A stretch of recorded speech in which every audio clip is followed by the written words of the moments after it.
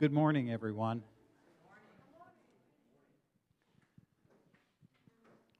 This morning, as we begin a short time of prayer here, I just would like to say that the things that have gone on in this country lately, in other countries such as the Ukraine, China, all over the world, I have to confess that sometimes I don't feel much like praying for some of these people, and that's wrong. And I want to share from Timothy what Paul has to say here, and I would like to encourage all of you, and I would like you to encourage me to be more faithful in prayer for all men. So, 1 Timothy 2:1, therefore I exhort first of all that supplications, prayers, intercessions, and giving thanks be made for all men, for kings and all who are in authority, that they may lead a quiet and peaceful life in all godliness and reverence. For this is good and acceptable in the Spirit of God our Savior, who desires all men to be saved and to come to the knowledge of the truth. For there is one God and one mediator between God and men, the man Christ Jesus, who gave himself in ransom for all to be testified in due time. Let us pray. Dear Heavenly Father, as I begin this time, Father, I want to lift up our leaders. Father, many times, I don't think I'm alone that we don't feel like praying for those that are in authority that we don't agree with. But Father, we are called to pray for all men. You desire none to perish. And so, Father, may we be obedient, may I be obedient in praying for all men, all leaders, no matter where in this world they are. I thank you for showing me that I need to be more fervent in prayer for others. So, Father, this morning, as I am here with this congregation, these wonderful people, encourage us to pray for all people. Father, I lift our country up. I lift the leaders of states, towns, cities of the country. Father, I would pray that leaders throughout the world, that their eyes would be opened, that their hearts would break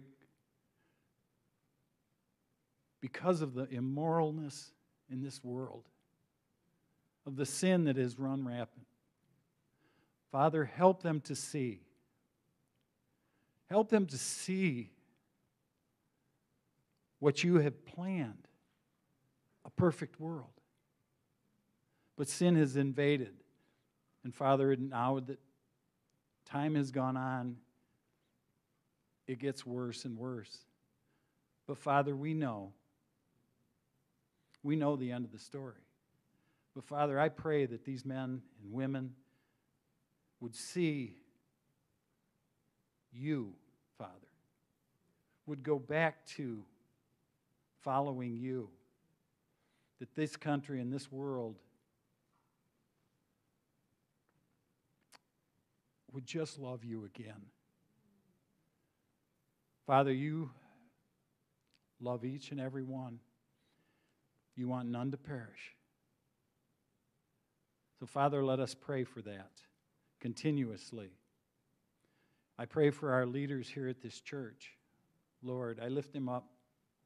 I lift the staff, the people that are here every day doing your work, Father. Father, we thank you for them. We are so blessed. And Father, we just lift them up. We ask you to be with them. We ask you to give them wisdom, to help them daily as they serve you, Father, and serve us. Father, I lift up all people that are battling so many different diseases, pains. Father, I know that I just have a special request of prayer for Alan, his family.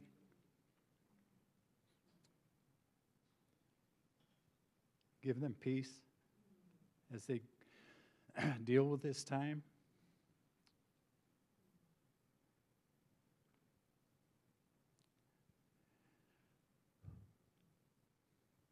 I feel for each person that is struggling right now, be it physically, be it financially, be it in emotions and relationships. Father, we are a hurting world. But Father, I have hope, and that's in you. We thank you so much for being present with us. You never leave us. You never forsake us. What more could we ask, Father? We thank you. We praise you. In Jesus' precious name, amen.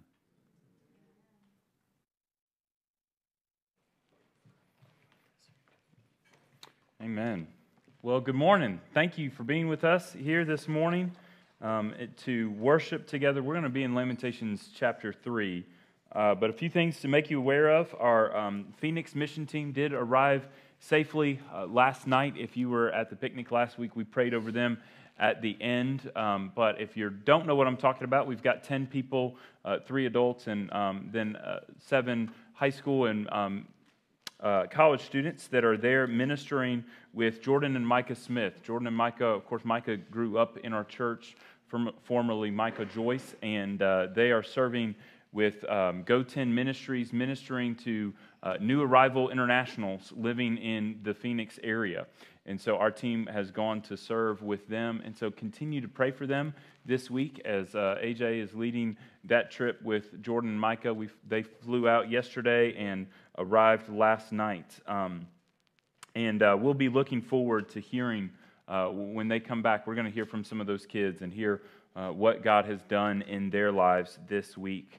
Wanted to make you aware of the stuff in the bulletin. There's a few announcements in here. If you don't have one of these, they're out there in the lobby. There's some on the counter here. But there's about 4 or 5 upcoming events listed in here each week and a place to take notes as well. So please remember to pick that up. Make note of those things. My kids participated in the Terrific Tuesday and the preschool story time this week. It was a lot of fun. Those things for kids and families happen each week. So please make note of that and plan around that if you can. And VBS is coming up soon.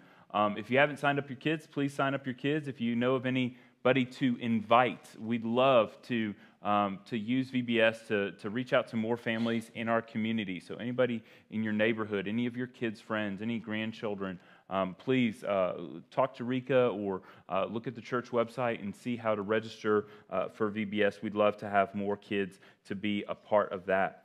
Finally, I'll tell you, if you have looked forward to each week for the last couple weeks, peeking in through the windows of the sanctuary to see what's happening in there, you might have been disappointed when there were shades down this morning, so you couldn't see in there. But that's just another good step of progress as things continue to get done in there. We've told you before that our progress, our plan, is we're looking at July finishing this project. That still looks doable, probably mid to late July. We are right now planning to have our first Sunday back in there to be August the 7th, the first Sunday in August. So please pray along those ends. We had a speed bump along the way this week where we had something that we weren't planning on having to fix and address that came up, and we had to spend some more money to fix something to do it the right way. So please continue to pray for just the whole process as things like that come up with any construction project. There's challenges, there's obstacles. Right now, some of the things that we're waiting for are just shipping delays, that we're waiting for certain things to come in the right order to be installed and put back into the room. So please be in prayer for the whole process. Thank you for your flexibility and patience in working with us throughout all of this, gathering in a different setting, and we've done 2 services, and we've had people out in the gym for overflow. So just thank you for your flexibility. But we're looking at starting out August with being back in the room, and it will be a huge, huge blessing.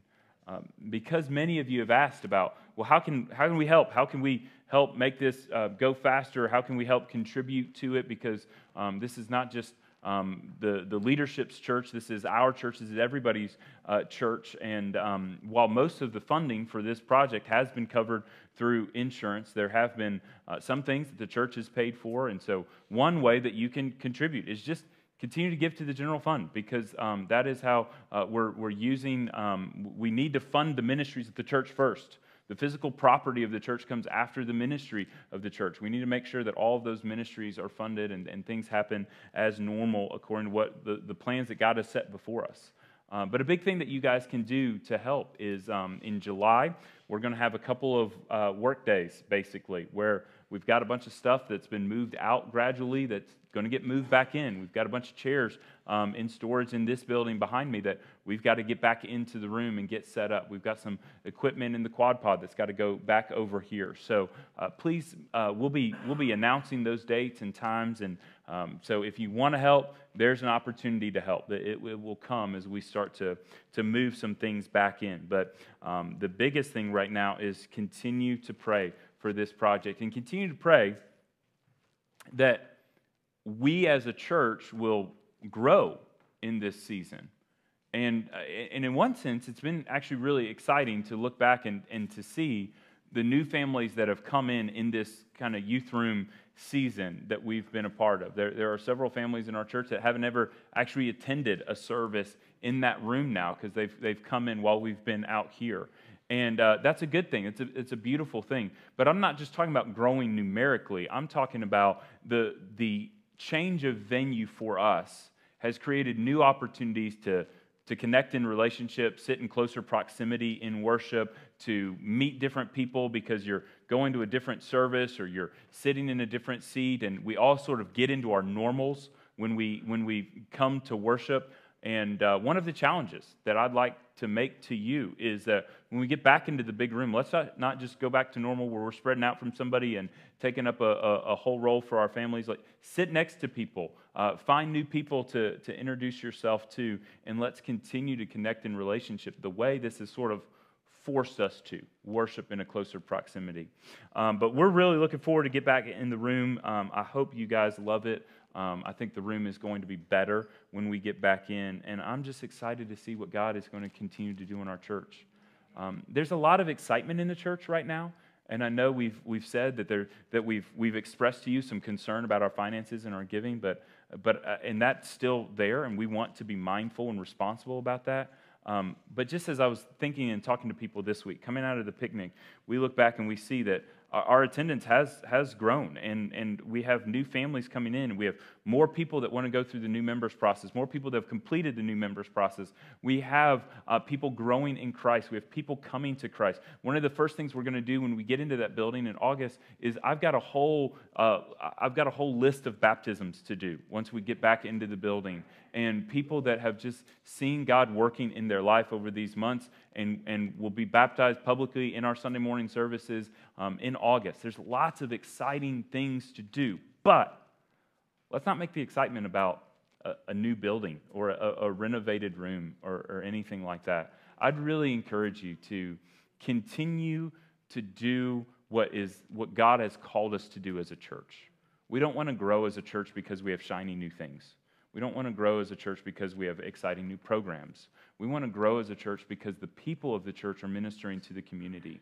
And the people of the church are loving their neighbors and sharing the love of Christ. And so that's really what I want us all to be focused on in this season. That as we see new people come in, that's great, that's beautiful. But let's ask God ourselves what God can call us to, how we can be a part of reaching the lost with the gospel of Christ. And so it's exciting to get new stuff. I think you'll be excited when you get back into the room, but let's be excited about what God is doing and not about shiny new things. So turn with me to Lamentations chapter 3. This one's going to be fun. And I say that just to try to convince you, because Lamentations isn't super fun to read through by yourself. But if I say it's going to be fun, then you're going to be ready to do something exciting in Lamentations 3 today. We're picking up at verse 25. And I've told you, Lamentations is sort of, it's a list of 6 different worship songs or lament songs, because lament is worship. Lament is worship in which you express your regrets, your concerns, your complaints to God, expecting God to hear and expecting God to move in response to what you are voicing to Him. And so lament is such an important discipline for us as believers. It's how we move from pain to hope. Because we recognize we all live through pain. To live a human life is to suffer, is to experience pain to one degree or another. And so everybody in this room is either in the midst of a trial or suffering right now, or preparing for it. Or maybe God does not have you in a place of trial and suffering, but could be using you, could be equipping you through Lamentations 3 to serve another, to love and encourage another. And so let that be our goal, to hear from God and what He is doing in us in suffering or in ministering to others in suffering. And in 3:25 and following, what I want us to focus on this morning is what suffering can accomplish in us. Because I think we think that in times of suffering, what is most important is to just grin and bear it. And then when we really grow in Christ is the happy times. But that's not how our relationship with Christ works.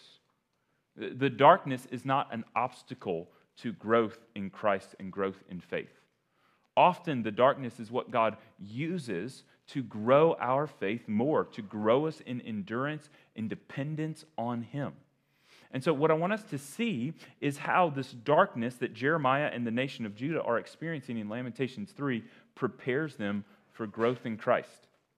So in my household, one of the things that Jess has done so well is to emphasize with our kids not just what we as parents expect of them, but because they're in the church, because they are hearing the gospel clearly in the kids' ministries of this church and in the overall ministries of the church, because they are learning Bible verses and learning Bible stories and hearing about God, we are continually calling them to what a life that honors God looks like. And we are continually asking them, particularly in moments of misbehavior, what is God looking for out of your life? It's not necessarily perfect obedience, but what Jess has chosen to emphasize and what has been such a joy to watch my kids develop is we've put the emphasis on the fruits of the Spirit, on what does a Christian life really reflect in terms of attitude and behavior in response to challenges that we face. And so what happens, inevitably happens, we have 3 children, Eden, Jericho, and Karis, and 2 of the 3 will be fighting about something. And they now know, through experience, that when they're fighting about something, one of the questions that mom is probably going to ask is, when you're throwing a temper tantrum, or when you're yelling at your sibling, or when you're throwing things, whatever, is, are you reflecting the fruits of the Spirit? How are you reflecting the fruits of the Spirit? And there's something about our little 6-year-old that she's, no, I'm not living the fruits of the Spirit. It's so precious and it's so cute, but then she's clever. She's learning. And I have this genetic disease of impatience that runs in my family. And so there is this sense in which it is good and right to train up a child in the way you should go, and to train your children. Guys, you've heard the gospel, you've received the gospel, you know the gospel, so let's reflect it. And a life lived in the gospel means the Spirit of God should be working to grow up these fruits in you. But then when they turn it on you, and when they look at Dad and say, Dad, boy, that was not a very patient thing to say. because it's one thing when I can look at Karis and say, Karis, you're being very impatient with Jericho. Well, one guess on who's the most impatient in the house when Jericho. That's me every single time. And so the girls have become really astute at putting that back on me to say, well, Dad, are you living the fruits of the Spirit? And the truth is, this is the balance we have to walk with our kids. We know in parenting that we are not going to expect our kids to live in perfection.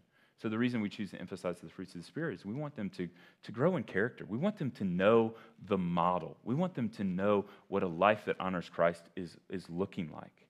And so we know when we look at the fruits of the Spirit, we are not going to reflect all of them at all times. My 6-year-old's not, and I am not. But we all have to recognize those situations in our lives when God might be pressing in on something to grow us in a particular area, to challenge us in something.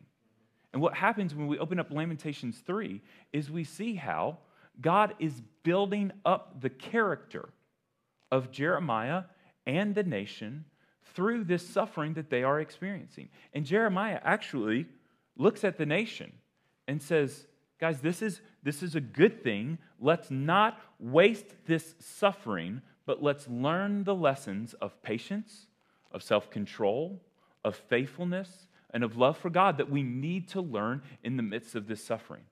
So as we look through Lamentations 3, here's how we're going to unpack it. We're going to unpack it with the challenge of suffering, the challenge that we all have to face in times of suffering and trial. And then we're going to look at the truth to remember in those times of challenge and suffering. And then we'll look at this section that Jeremiah gives us on God's sovereignty in the midst of our suffering. And finally, we'll end with the confidence that we retain in suffering. So look at verse 25 with me.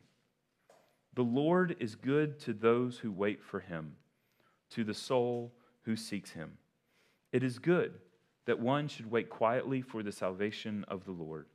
It is good for a man that he bear the yoke in his youth. Let him sit alone in silence when it is laid on him. Let him put his mouth in the dust. Yet there may yet be hope. Let him give his cheek to the one who strikes, and let him be filled with insults. Now I know most of y'all are smarter than me, and you've already figured out exactly what Jeremiah is talking about in this passage. But for people like me that hear these verses read and hear these 6 verses read and can't quite follow what Jeremiah is getting at in context, let's look at this slowly. Okay? What Jeremiah is saying here is, number 1, in verse 25, it is good to wait because the Lord is good to those who wait. It's the same as what he would say in Isaiah 42. Those who wait upon the Lord renew their strength. Waiting is good. Patience is a fruit of the Spirit. It is what God wants to grow in us. He wants us to learn to wait and show patience, okay? So, to the soul who seeks him, who waits for him, the Lord is good, okay? That's point 1 here. It is good that one should wait quietly for the salvation of the Lord. So, in our waiting, we wait quietly, without murmuring and complaining. And we've said that lament is a place where we can complain to God. And in fact, that is inherent within what lament is. You turn to God in prayer, you complain about what is distressing you about your situation, you ask God to change it, and then you turn back to God in complete trust in his sovereign care. And so there is a sense in which in lament you state a complaint to God. But there's a difference between complaining in a murmuring, disrespectful sense and just issuing to God a statement of your distress in your situation. And we have to be careful about that and find the balance when we approach lament. That we express to God our concerns, we express to God our dismay, much as Jerry did in his prayer this morning to say, this world is hard to live in sometimes. And sometimes what God calls us to is hard. And sometimes God calls us to pray for people that I don't like. But I'm going to do it anyway because that's what God has called me to. But I'm going to do it in making full confession to God of, this is hard for me. This earth is hard to live in. It is hard to live a life of righteousness in this earth. So, God wants us to wait, but he wants us to wait patiently. Verse 27. It is also good for a man that he bear the yoke in his youth. Okay, what's the yoke? And why is he picking on young people all of a sudden? It's a general audience at first, and now he's picking on young people all of a sudden in verse 27. Let him, talking about the young person, let him sit alone in silence when it is laid on him. That being the yoke is laid on him. Let him put his mouth in the dust. There may yet be hope. Let him give his cheek to the one who strikes, and let him be filled with insults. Here's what I want us to see out of this passage here. Jeremiah is telling the nation of Judah and us that suffering can produce something in us. God will often use suffering to produce a greater character driven by the Spirit's work in our life so that we can, in our waiting, develop patience and endurance. It's the same thing James 1 talks about when James says, "Count it all joy, my brothers, when you meet trials of various kinds." Why would you have joy in the midst of trial? Because the testing of your faith through that trial can produce steadfastness. And then steadfastness can grow and have its full effect that you can be complete and perfect, lacking in nothing. So step 1 in James 1 is you encounter a trial. You suffer. But then that trial and suffering produces for you endurance so that you can bear it. And then that endurance produces for you maturity so that you can stand and you can represent Christ better. So that's what God does in us through our suffering and through our trial. But Jeremiah makes a special note to the younger crowd, to the youth, he says. Verse 27, it's especially good for the sufferer to be young. And the yoke that he's talking about, to bear the yoke, that's the burden that an animal, a beast of burden, would carry. The yoke he's talking about is suffering. And what Jeremiah is saying here is learn how to carry the yoke of suffering while you're young. Start learning patience, start learning endurance, self-control, and the faithfulness that comes through the lessons learned in suffering. If you learn those lessons when you're young, they will benefit you greatly in your later years. He's not saying that old people don't have to suffer. He's saying that if you want to know how to suffer when you're old, then get ready to suffer when you're young. And it's a better situation if you go ahead and learn how to be faithful to God and live in the self-control and the patience of enduring in the midst of suffering.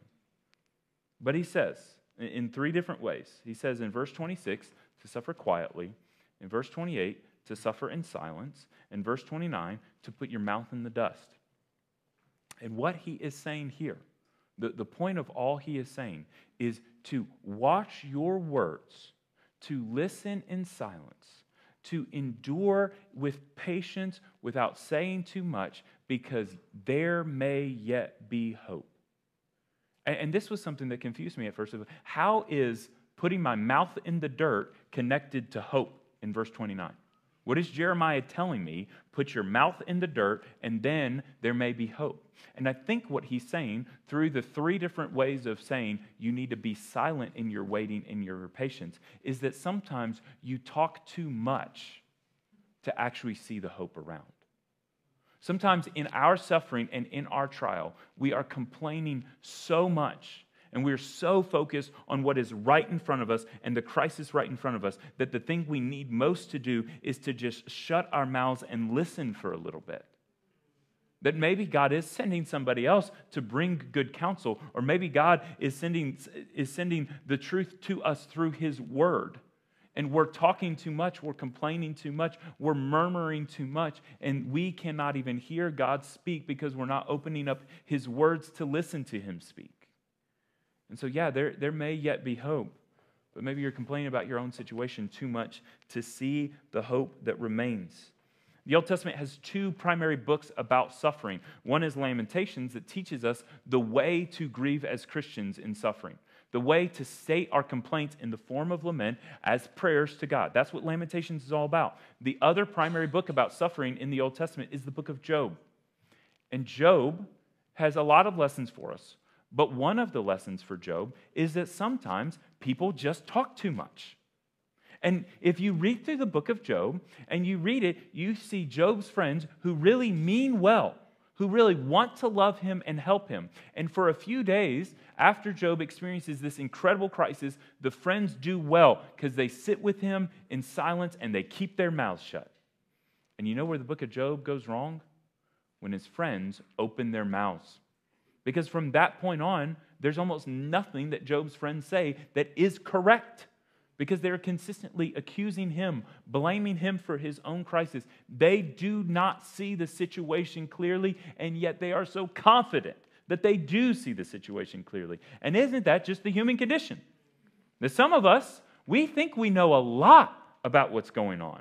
We think we know a lot about why a certain thing has happened. We think we have all the answers. We think we have an explanation, and sometimes even we think we know better than God about what God should or shouldn't do. Sometimes our anger at God comes from a place of pride in our own hearts where we feel like we know a situation better than God does, and we're so displeased with what he has done. We're just like Job's friends in that. And one of the things these two Old Testament books teach us about suffering is that it is right to voice your suffering the right way, to God, and not to bicker and argue with other people about what is right and wrong for God to do when God is just and unjust in a given situation, but to state your complaints before God and shut up and listen. That's the message of Lamentations and Job. State your complaints, express your concern, and then listen. For Job, God had to show up in a thundering voice through the clouds because the guys would not stop talking. Between Job and his friends, they were talking, and they were not correct. They did not know what God was doing in the situation, so God had to show up. And only when God showed up did they shut up. And now we see in Lamentations 3, God telling us and Jeremiah telling us that in your suffering, don't jump to too many conclusions. Don't think you figured it all out. Don't think that you know better than God, but wait in silence. And sometimes in the silence, you see the hope that much more clearly. You see it more clearly than you can see it when you're just living in complaint. But then, so that's the challenge of suffering, okay? The challenge of suffering is how do we wait? Because we know the truth. We know that God has redeemed us from our sins, right? We know that God is bringing us into his eternal kingdom. But when we know that, we still have to endure through this challenge of waiting in patience. Verse 31, we look at the truth to remember in suffering. The Lord will not cast off forever. But though he cause grief, he will have compassion according to the abundance of his steadfast love. For he does not afflict from his heart or grieve the children of man. To crush underfoot all the prisoners of the earth, to deny a man justice in the presence of the Most High, to subvert a man in his lawsuit, the Lord does not approve. So we're going to take this section on the truth in two pieces, 31 through 33, and then 34 through 36. Okay, 31 through 33. What is he saying about God here? He is reminding us of who God is in his nature and in his heart. In God's nature, we must remember that the Lord will not cast off forever. The Lord does not pour out judgment on the people whom he loves forever. But in verse 32, we see this really difficult truth about God. We have to balance it. This is the beautiful thing about Lamentations, is that we see the love of God on full display. We also see the justice of God on full display. And there's lots of Christians, and certainly people outside the church, that see these things as being inconsistent with each other. And how can you believe in a God that is just and punishes people, and yet you say this is a God of love? And Lamentations 3 gives us a framework and a language to be able to understand that better. And this very passage is so essential to it. 31 through 36. Because in 31 through 33, you see God's love on display very clearly. And 34 through 36 is all about God's justice. And what you see in these 6 verses is that in order for God's love to be on display for all that God is in his essence as a loving, steadfastly loving God, in order for God's love to be fully displayed, his justice must also be satisfied. That God is both loving and just. And you cannot take one at the expense of the other. So in verse 32, the hard truth is that God does cause grief. And some of us are really uncomfortable with that. Why would a loving God cause grief? Listen carefully at what Jeremiah says. Though he caused grief, when it says, lesson in the English language, what Jeremiah is saying is in verse 32, but though he caused grief, he's saying he does cause grief. God does cause grief. And who does he cause grief to? Sinners that are unrepentant, that deserve the condemnation for their own sin. That's who's receiving grief from God. God is causing pain. God is causing hardship. God is afflicting his people.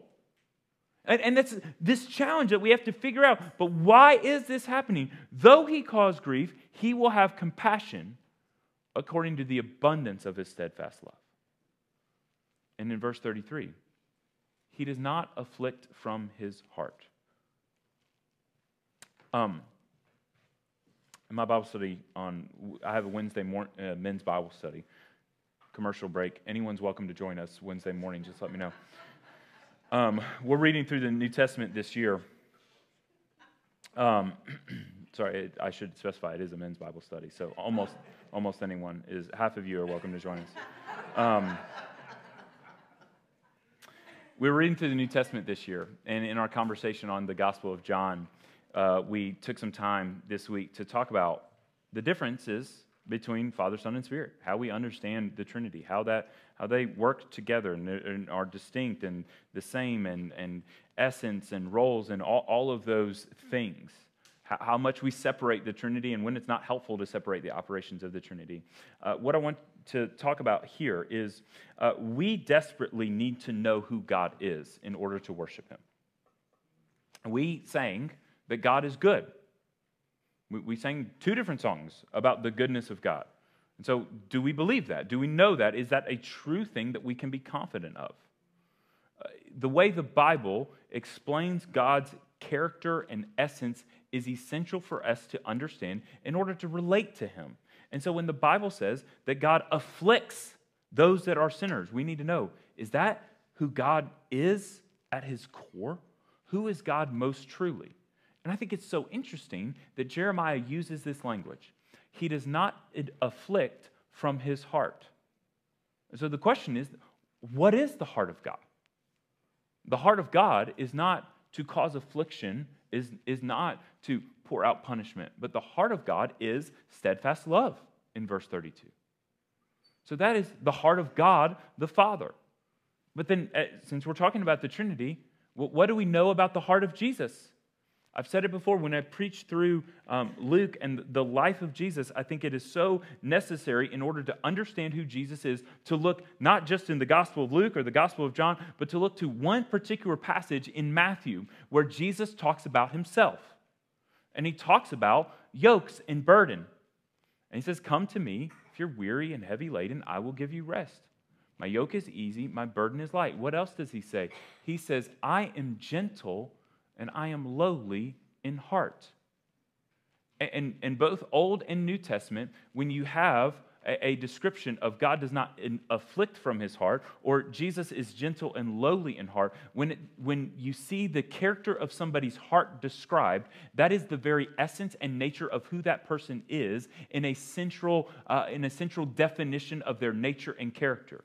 For Jesus to say, "My heart is gentle and lowly," that means foundationally the person of Jesus is humble and gentle.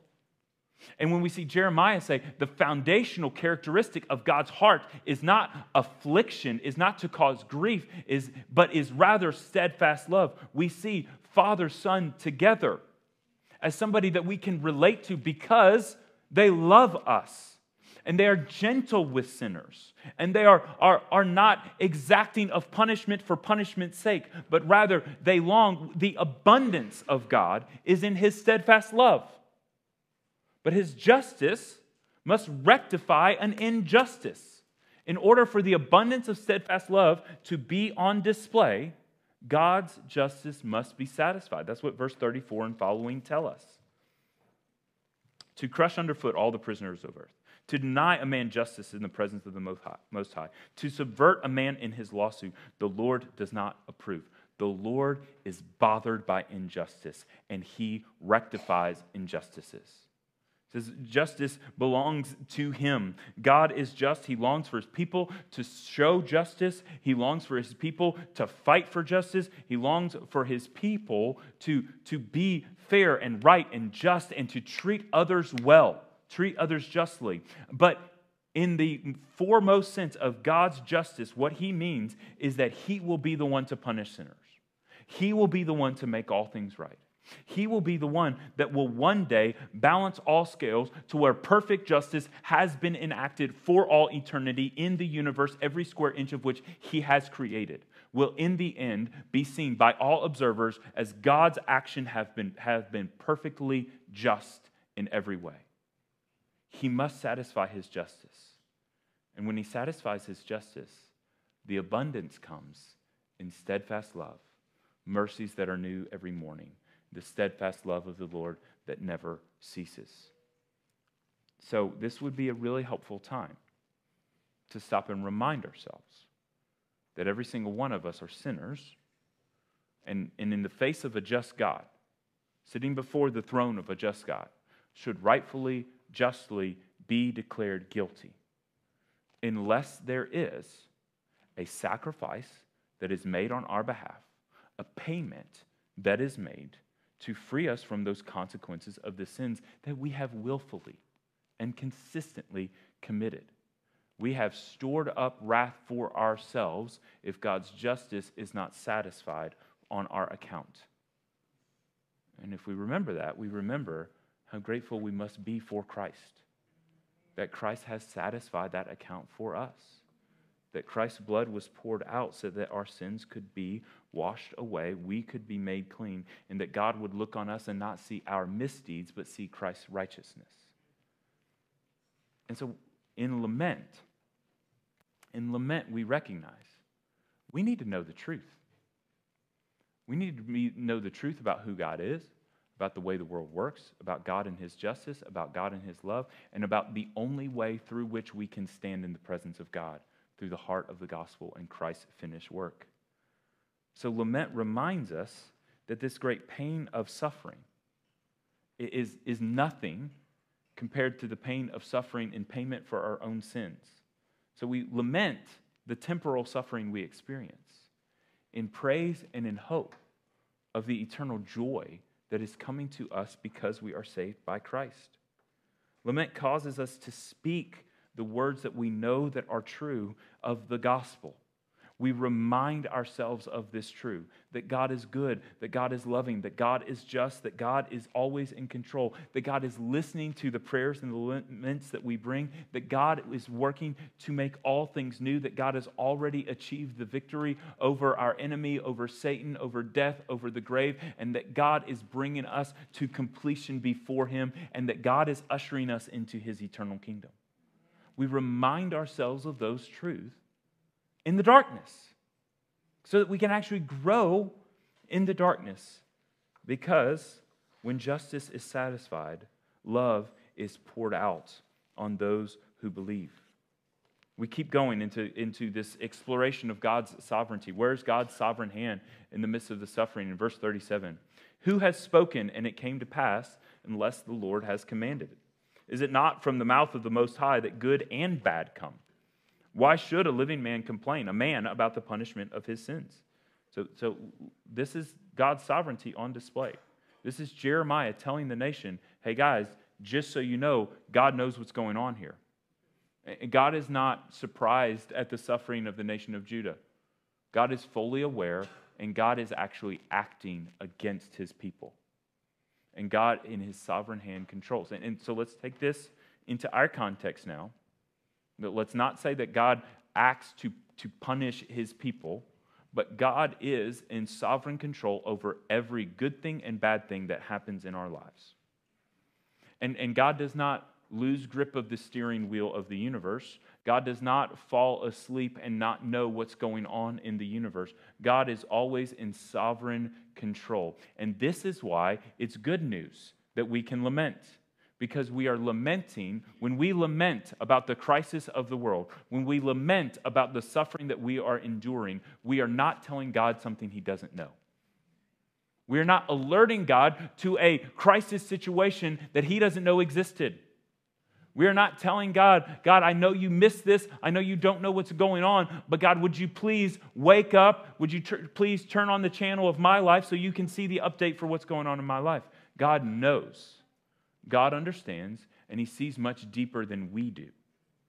And so this question of God's sovereignty must be embraced. If we do not believe that God maintains sovereign control over both the good and the bad, then we have no hope of going to him. If he is not in sovereign control, then he cannot help us. But we believe he's in sovereign control. We believe he can change situations. We believe he can change our circumstances, and we can believe that he works good out of the bad, and he does it every day. And lament puts language to that. God, I'm suffering. This hurts. Restore me, O God Almighty. Let's keep going. Verse 40. Let us test and examine our ways and return to the Lord. What do you do when you're a nation and you're a nation called by God and you recognize you've turned away from God? Verse 40, let us test and examine our ways and return to the Lord. Let us lift our hearts and hands to God in heaven. We have transgressed and rebelled, and you have not forgiven. You have wrapped yourself with anger and pursued us, killing without pity. You have wrapped yourself with a cloud that no prayer can pass through. You have made us scum and garbage among the peoples. All our enemies open their mouths against us. Panic and pitfall have come upon us, devastation and destruction. My eyes flow with rivers of tears because of the destruction of the daughter of my people. My eyes will flow without ceasing, without respite, until the Lord from heaven looks down and sees. My eyes cause me grief at the fate of all the daughters of my city. I have been hunted like a bird by those who were my enemies without cause. They flung me alive into the pit and cast stones on me. Water closed over my head. I said, I am lost. This is that crisis. This is the moment of despair. I told you that a lament can be organized around 4 points. First, you turn to God in prayer. Second, you state your complaint. You make clear the crisis that you are enduring, and you say, God, this is hard. And third, you ask him to do something. Restore me, free me, heal me, help me. And fourth, finally, you have a statement of conviction, of trust that God is who he says he is, and God can restore and receive. This is the statement of complaint. This is where it gets really dark and messy. And you see where Jeremiah is talking about how bad their crisis is, but he's also addressing the nation in this passage. In verse 40, let us test and examine our ways. Let us return to the Lord. Let us lift up our hearts and hands to God in heaven. We have transgressed and rebelled, and you have not forgiven. Gospel quiz for you today. Why has God not forgiven his people? Because they have not turned. Because they have not lifted their hearts and their hands. Because where there is no repentance of sin, there is no forgiveness of sins. This is what Jeremiah is pleading with the people to see and to understand. In order to receive forgiveness for our sins that we have willfully committed, we must turn our hearts and lift our hands to God, turn to him in prayer and in confession, repent of how we have turned against him, and then we can be received. Then we can be restored. Then we can be forgiven. So, let's talk about the gospel again. For those of us that have heard this gospel call that says that you are a sinner, God is righteous and just, and God must punish sinners, then your only option to being made righteous and being justified is to receive Christ as payment for your sin. The way to receive Christ, brothers and sisters, is through repentance. Oh, Father, I'm a sinner. I've rebelled against you. I need Jesus' sin to be credited, or Jesus' blood to be credited to my account for my sin. I need Jesus' sacrifice to wash my sin away and make me clean. I need Jesus' righteousness to be credited to my account so that I can stand justified. You repent and you believe, and you are forgiven and restored. So this is what Jeremiah is calling the people to do here and what the people are not doing. So all Jeremiah can be left with is rivers of tears in verse 48. Eyes that flow with tears unceasing. Maybe in moments of your pain, you have been there. You've experienced rivers of tears and unceasing tears. Well, there's some good news for us in verse 55 because it does get better. So this is where we find our confidence in suffering. I called on your name, O Lord, from the depths of the pit. You heard my plea. Do not close your ear to my cry for help. You came near when I called on you, and you said, do not fear. You have taken up my cause, O Lord. You have redeemed my life. You have seen the wrong done to me, O Lord. Judge my cause. You have seen all their vengeance and all their plots against me. You have heard their taunts, O Lord, all their plots against me. The lips and thoughts of my assailants are against me all day long. Behold, they're sitting and they're rising. I am the object of their taunts. You will repay them, O Lord, according to the work of their hands. You will give them dullness of heart. Your curse will be on them. You will pursue them in anger and destroy them from under your heavens, O Lord. Some commentators believe that Jeremiah is actually writing this lament from a literal pit because of verse 55. And whether that is a literal pit or that is just what Jeremiah is emotionally experiencing in the depths of his sorrow and suffering, the truth is, for us, the first application for me when I look at this is I remember the fact that each one of us were in a literal pit of our own sin. A hole that we dug ourselves. And what you need most when you are in a pit is not, what you need from God in the pit is not for God to tell you how to climb your way out. Is not for God to tell you how to reform your own behavior so that you can do it better the next time. You don't need God to give you some list of solutions for how you can dig your way out of the pit. What you need is for God to lower His hand and to pull you out of the pit. And that is the miracle of what God accomplishes on our behalf. Is that by His Spirit, because of the sacrifice of Christ, He reaches down into the pit. He hears the pleas of His people in the pit. And when you call on His name, He reaches down and He pulls you out. Because, in verse 58, the Lord takes up the cause of His people. Because, in verse 58, the Lord redeems His people. And so if we think that seasons of darkness keep the growth from coming to the Christian, this is where we look and we see Jeremiah grew in that pit. Jeremiah matured in that pit. Jeremiah met God in that pit. And whatever suffering you're going through, you can meet God in the moment of that suffering, in that darkness, in that pit. And this is the reminder that you can give to others too, no matter what suffering they're enduring. If you're not the one suffering right now, then maybe God is calling you to help somebody else that is suffering, that is stuck in that pit right now. And there's two things you need to say to them. Number one, if that pit is of their own making because of their own sin, then repent as the nation needed to repent, and God will pull you out of that pit, and God will give you a new heart and a new life. But for the believers that are stuck in the pit of suffering because the world is dark and a crisis has come, because of a disease, because of a relational separation, because a father has turned away from a child, or a child has turned away from a mother, or spouses are irreconcilable. Whatever has happened to cause you this despair and put you in this pit of suffering, recognize God speaks into pits. That's what He does. He speaks miraculously, and He pulls people out of pits. And those that wait on the Lord will renew their strength. And this is our only confidence. This is our only confidence in life and in death, is that we have a God that reaches down into pits and makes people new. And you know, the world will tell you to project confidence. The world will tell you that the right way to be successful is to just project some level of confidence that you know what you're doing. Every office has one of those people. One of those people that always knows what they're doing even when they don't know what they're doing. But they always act like they do. And they puff out their chest and they project this confidence to say, I've figured this out. And whether you're that guy that's projecting the fake confidence or you're the guy that's desperately researching to find all of the right answers so that you can then display confidence, whatever it is, you cannot have ultimate confidence in anything inside of you.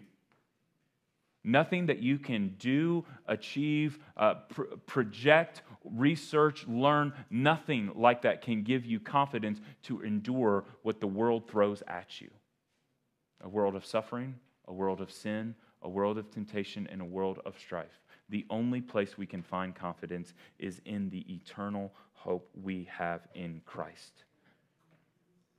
That the steadfast love of the Lord never ceases. His mercies never come to an end. They are new every morning. Great is your faithfulness. The Lord is my inheritance, says my soul. Therefore, I will hope in him. So we'll close it this way. In times of suffering, we wait in hope. We wait in hopes of what God has promised for us, in full expectation in what he has already accomplished for us. In times of suffering, we remember his heart, that his heart is steadfast love, and his heart is forgiveness for those who repent. In times of suffering, we trust his hand. His sovereign hand is in control of all circumstances, good and bad, and he is listening and ready to restore. And in times of suffering, we call on our helper. You call on the name of the Lord, and he hears you from the midst of the pit.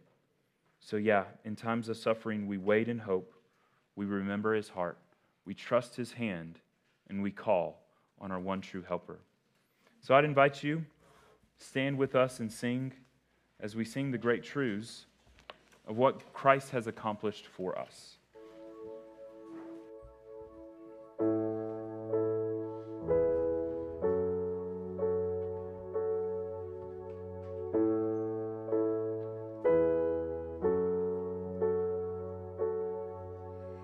Grander earth is quaked before,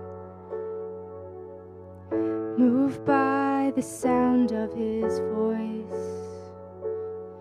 and seas that are shaken and stirred can be calmed and broken from my regard.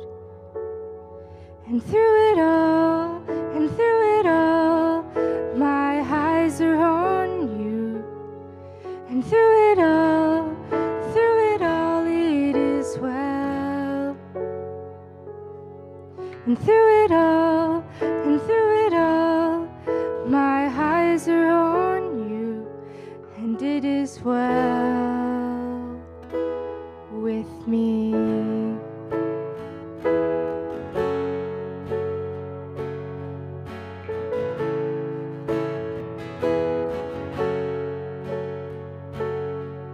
Far be it from me to not believe, even when my eyes can't see, and this mountain that's in front of me will be thrown into the midst of the sea. And through it all, my eyes are on you. And through it all, it is well. And through it all, my eyes are on you, and it is well. It is well.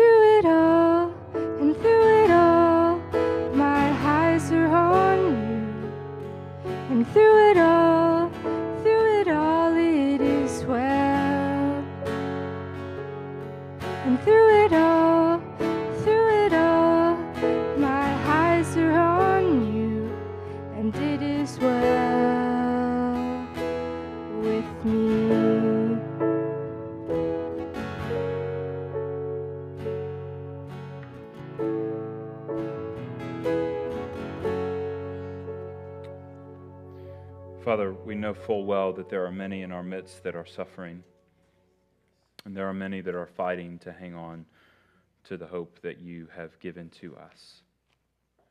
But Father, may these truths of the gospel never be far from our minds, because there will be days, there will be moments when each of us will need the restoration and the encouragement that comes from this great confession that the steadfast love of the Lord never ceases. Your mercies never come to an end, but they are new every morning. Great is your faithfulness. So, Father, may we embrace you as our only inheritance that really matters, as our portion in this life and in the next. Father, may we all celebrate not just the death of Christ as payment for our sin, but the resurrection of Christ as an establishment of new life for us and life eternal. So, Father, send us out under your blessing, under your peace, and in your hope of a life that is eternal. In the name of Christ Jesus we pray. Amen. Receive the blessing from the Lord. The Lord bless you and keep you. The Lord make his face shine upon you and be gracious to you. The Lord lift up his countenance upon you and give you peace. Amen. Go in peace.